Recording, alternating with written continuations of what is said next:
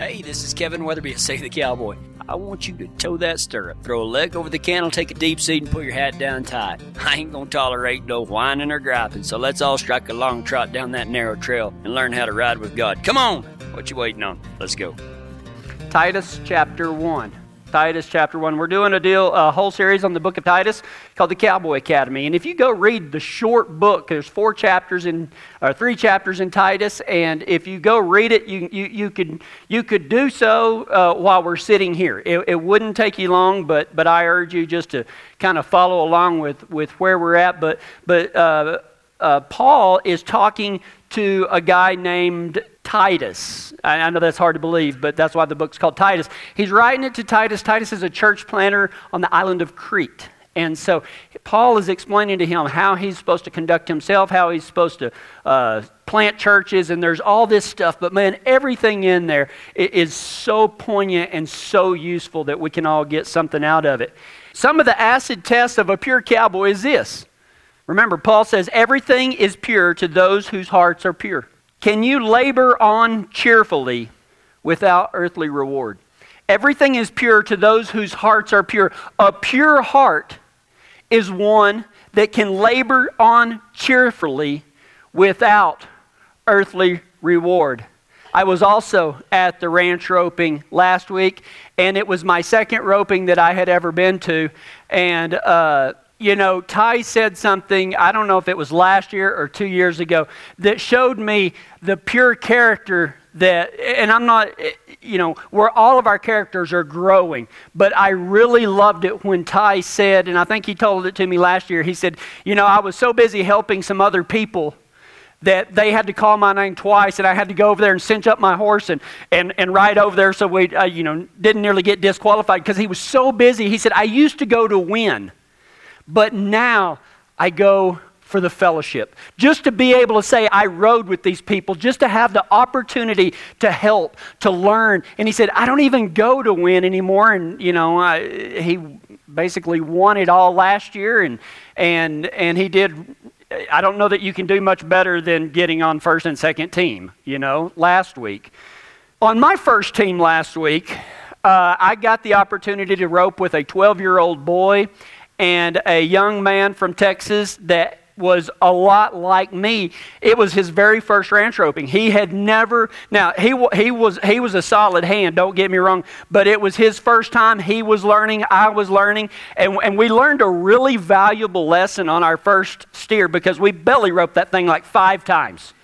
Okay, and sometimes that's just how they go. And I mean, even after we belly roped it, if you didn't think that we couldn't make another mistake, I mean, this kid, he dallied up on it, and you're not supposed to dally on a belly rope. Now, if you don't know what that means, let me translate for a second. You're supposed to go rope it around its head, and you don't get extra points for roping the entire body. Okay, you should, because, we would have won it then, But, the cow had, we had it around the belly. And all advantage you have when you roping a cow goes away when you belly rope it because now the cow's in charge. You're not. And so here's me and I'm just learning and a 12-year-old boy and a guy it was his very first ranch roping, and we've got it belly roped. And then guess what happens? The kid comes in there and throws a loop. It goes all the way over the cow, comes all the way off the cow, and now he's got one hind leg. So we've got ropes over ropes, and it's not a very big pin. And when I'm talking about ropes, I'm not talking about those little 30-footers y'all team ropers use. We use like 150-footers because that's how much rope was on, hanging out there. And so me and my new horse, we're weaving in, and I got it necked, and we got the rope off. Then we had to take everything off and start over, and we still nearly got everything roped. But we didn't. You had to rope 2 in 10 minutes, and we got 2 roped in like 10 minutes, like 25 seconds. Something like that. So, you know what? Even though we knew we were out of it with that team, we were pretty proud of ourselves. When things go wrong, does your happiness go with it? Because one of the acid tests of a pure cowboy is somebody that can labor on cheerfully without earthly reward. And I have to say that I learned something so valuable because Miss Tracy that's sitting right here on the front row, she said, guys, y'all have like 30 seconds if you would like to try to rope the next one. I shook my head because I thought, okay, it took us 9.5 minutes to rope the first one. I'm not going to I'm not going to torture the cow or the heifer and try to rope it again. And so I sat there and I shook my head. I was like, you know what? We're out of this one. Let's just take care of the cattle, leave it for somebody else. My two partners didn't even look at me. They went in there, roped it, and we still got it healed. Now, granted, we didn't get it done, but I had kind of given up. You know, and I learned something from that guy that it was his very first ranch roping and a 12-year-old kid, because it was a 12-year-old kid that went in there and headed it. No, I take that back. I think it was Luke, because Coy went in there and healed it. And I thought that was so great that even whenever I was ready to give up and make an excuse, oh, we're going to take care of the cows, they had no give-up attitude. Can you labor on cheerfully without earthly reward? Will you keep going to do your job even when things aren't going right? When life throws you, or you throw a belly rope on a situation and you didn't make things better, you probably made things worse. What happens when you have a belly rope in life? Does it result in continuing on cheerfully, or does it result in a bellyache?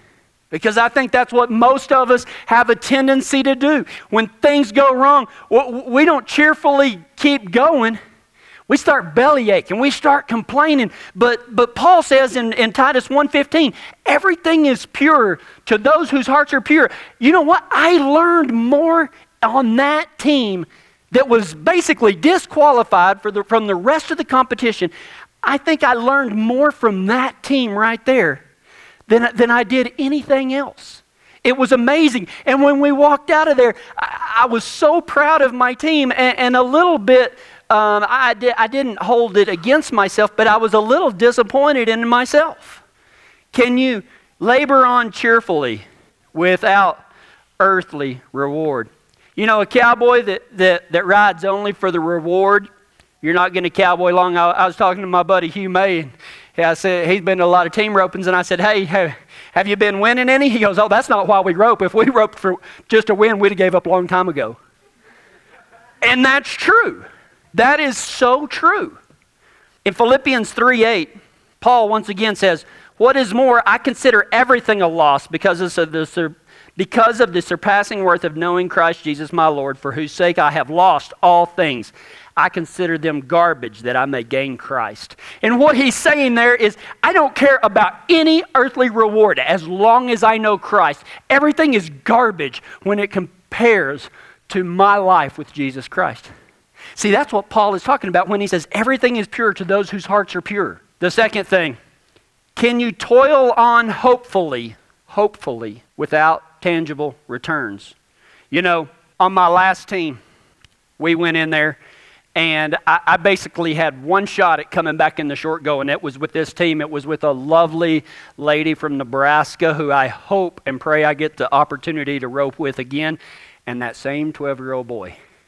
This isn't going to mean anything to 99% of you, but all the front row will understand what I'm fixing to say, is that we went in there, and on our second cow, I headed, and I threw a really, really nice turnover that the crowd cheered. Well, that just makes you just stand up. You know, I was like, oh, I finally got a good one. And I threw a long hula hand, caught it, went up there, got short just like everybody's taught me to, and I pulled it out just a little bit just so it would stand quiet. And this 12-year-old boy comes in there and he throws a Del Viento hip shot and lands it.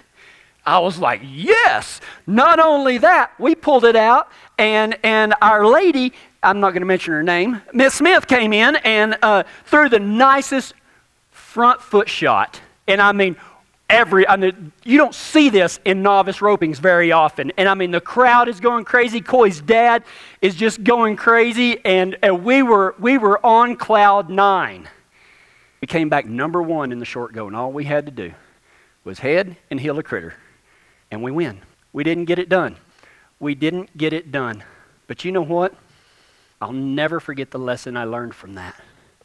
Because when they called time at 2.5 minutes in the novice, 2 minutes for open, 2.5 minutes for novice, when Tracy said, I'm sorry guys, time is up, 2.5 minutes.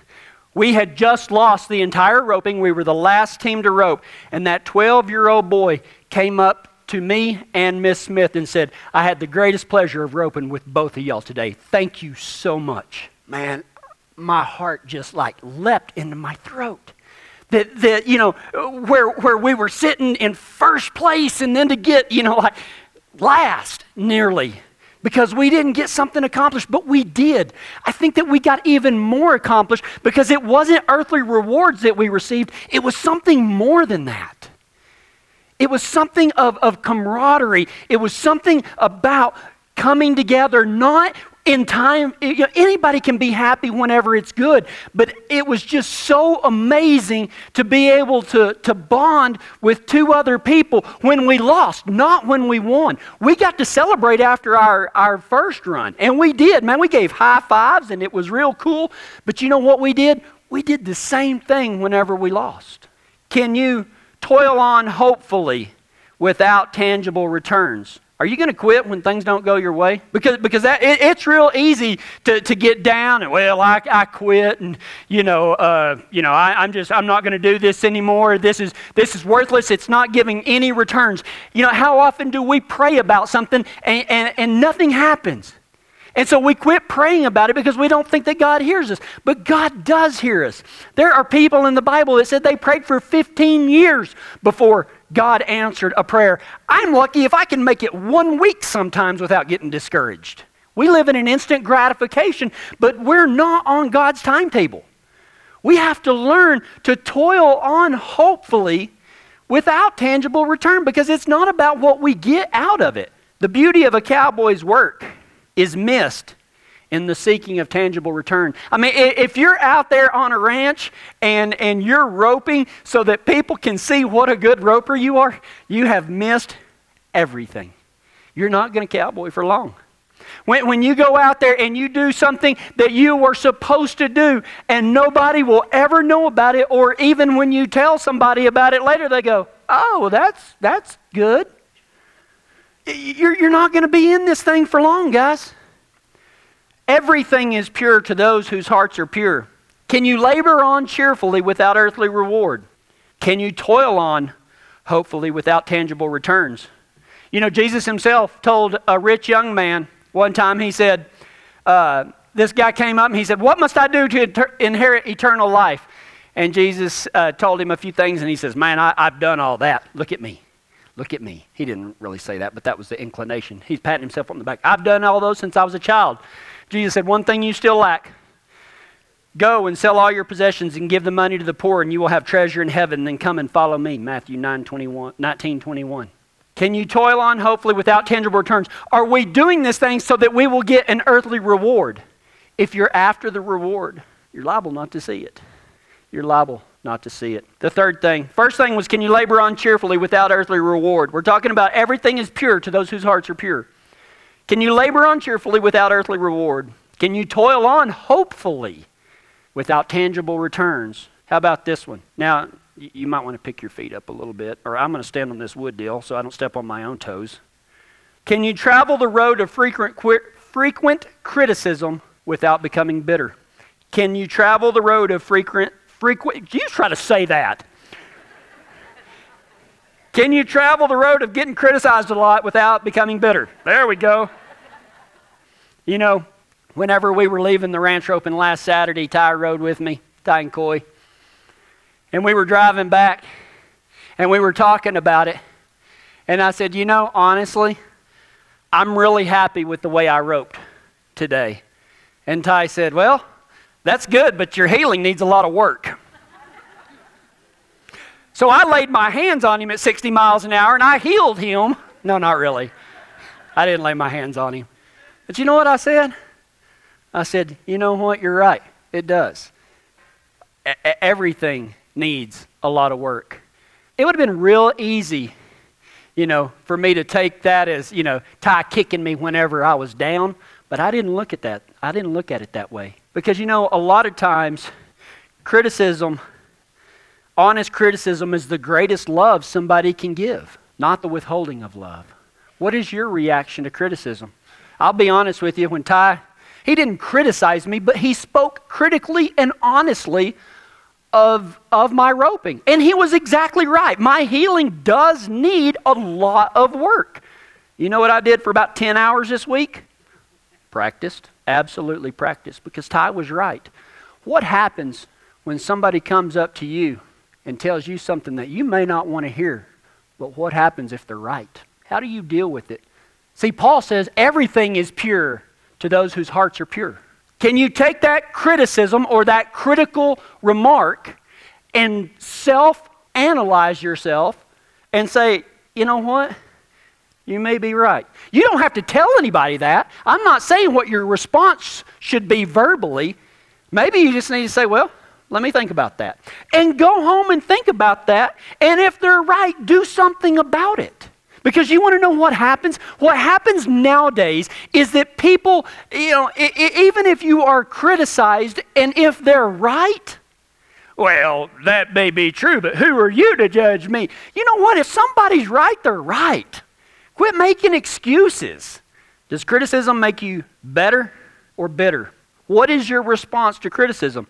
Can you travel the road of frequent criticism without bitterness? Because listen to this out of 1 Peter chapter 2, verse 23. Jesus did not retaliate when he was insulted, nor threaten revenge when he suffered. He left his case in the hands of God, who always judges fairly. You want an example to follow? It ain't mine that you should follow. It's not Ty's you should follow. It's Jesus Christ. Jesus did not retaliate when he was insulted, nor did he threaten revenge when he suffered. He left his case in the hands of God, who always judges fairly. I wonder what would happen if we held ourselves to the highest standards, and what would happen if we allowed others to hold us to high standards also. You would be opening yourself up to the road of frequent criticism. But could you do it without bitterness? Could you look at those people and say, you know what, they're loving me, they want me to be better.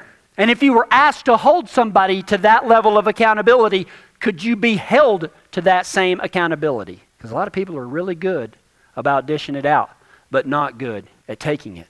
I'm not really good at taking it, I'll be quite honest with you. But I'm going to start trying. I'd like you to go with me. You can call and complain to me. You can bellyache because you got belly roped and somebody dallied hard on you and you bawling around the pen. You can call me and I'll say, yeah, I know. Keep going.